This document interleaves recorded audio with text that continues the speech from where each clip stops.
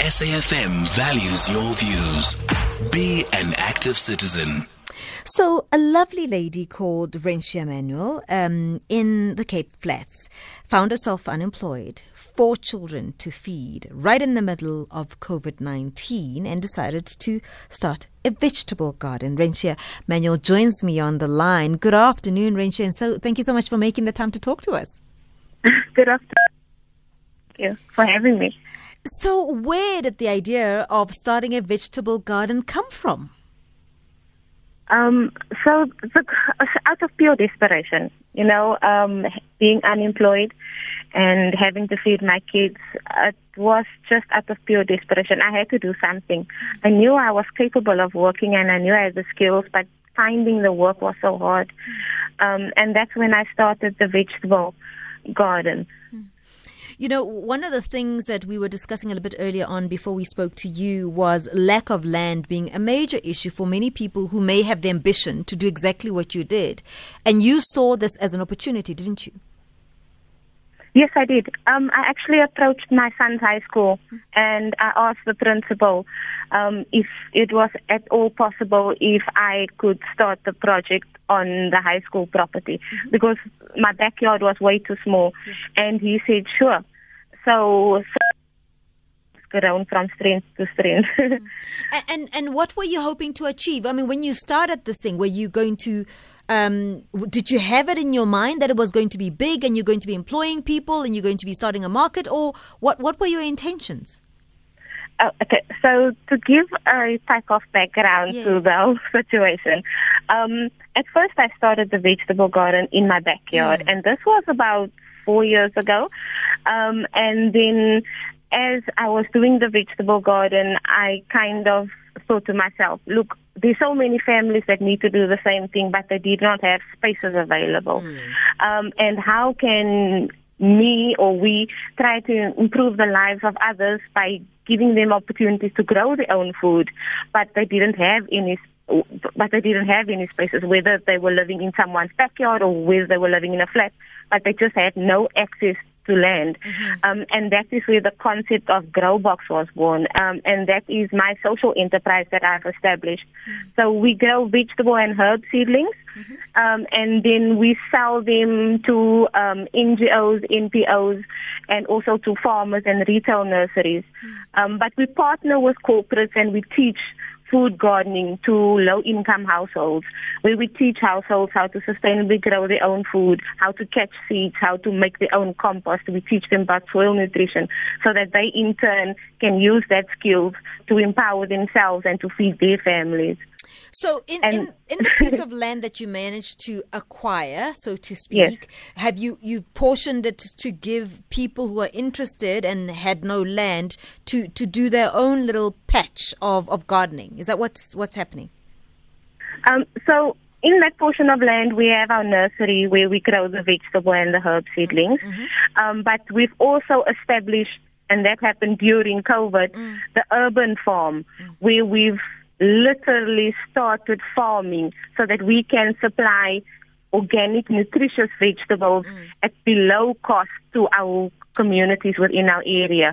Because we know the cost of food has skyrocketed during COVID, and we know that so many households have become unemployed because of COVID. So although we can't give it away for free, but we sell the produce at a very, very reduced cost. Renshia, what's the impact of that? Because it's one thing for us to have an intellectual conversation about giving access to communities, giving food to communities at an accessible price, for instance. But when you see it on the ground, when you can see a family that would otherwise not have been able to afford the vegetables and are now suddenly able to put food on the table, what impact has that had on their families? It's had a huge impact. I mean, literally, where a mother can buy a cabbage for 5 rand, and it's a huge cabbage. That is a pot of food that we're speaking about now. That is the children not going hungry to bed. That's the kids having energy to go to school in the morning. It has a huge impact. not only giving them the access to the food, but also through the training that we provide. You know, we get the kids together and we provide them with the training for food gardening. We get the old people involved. We get the mothers involved that are at home and not working. And it's like a community project. We're impacting the entire community, not only through the food that we provide, but also through the skills and through the training that we do. And when they go home, they also go home with some seedlings, which they plant at home, and, you know, so they can transfer those skills of what they've learned to their homes, and then they can also grow their own food at home. Naively, Renshia, I would have assumed that you are in competition with the grounds now being required for recreation. Are you? Well, not really. I mean, we're in COVID times right now, so they're not really using those grounds. And for a long time, look, the school property is so big. There are portions of the ground which was not utilized. And that was the opportunity that I saw. The school had barren land, which they weren't utilizing, and I needed space. So it was a win-win situation for all. I can imagine. I'm sure it is. And especially when you bring in those children also for educational, purposes as well into these gardens. I mean, that is a win-win all around. It's a win-win all around. And there's so many kids who had no idea where carrots came from, where cabbages came from. They thought that you just go to the store and it just in a packet. Comes out of in a packet. They had and just to see their eyes light up when they see tomatoes growing, when they see carrots growing. We give them that opportunity to plant the seed, and literally over the course of weeks they see the seed growing, and they see the produce that comes from the seed. And when they see the produce and they take it home and they show their parents, it's a completely new world to them. Is there a possibility of an expansion? In other words, other schools coming to be part of this project and saying, we've got some land, or whoever has land, and we would like to share this land with you? Definitely. There's always room for improvement. Any barren piece of land, and especially schools, because I mean, schools, they have the basic requirements. There's a fence around the schoolyard.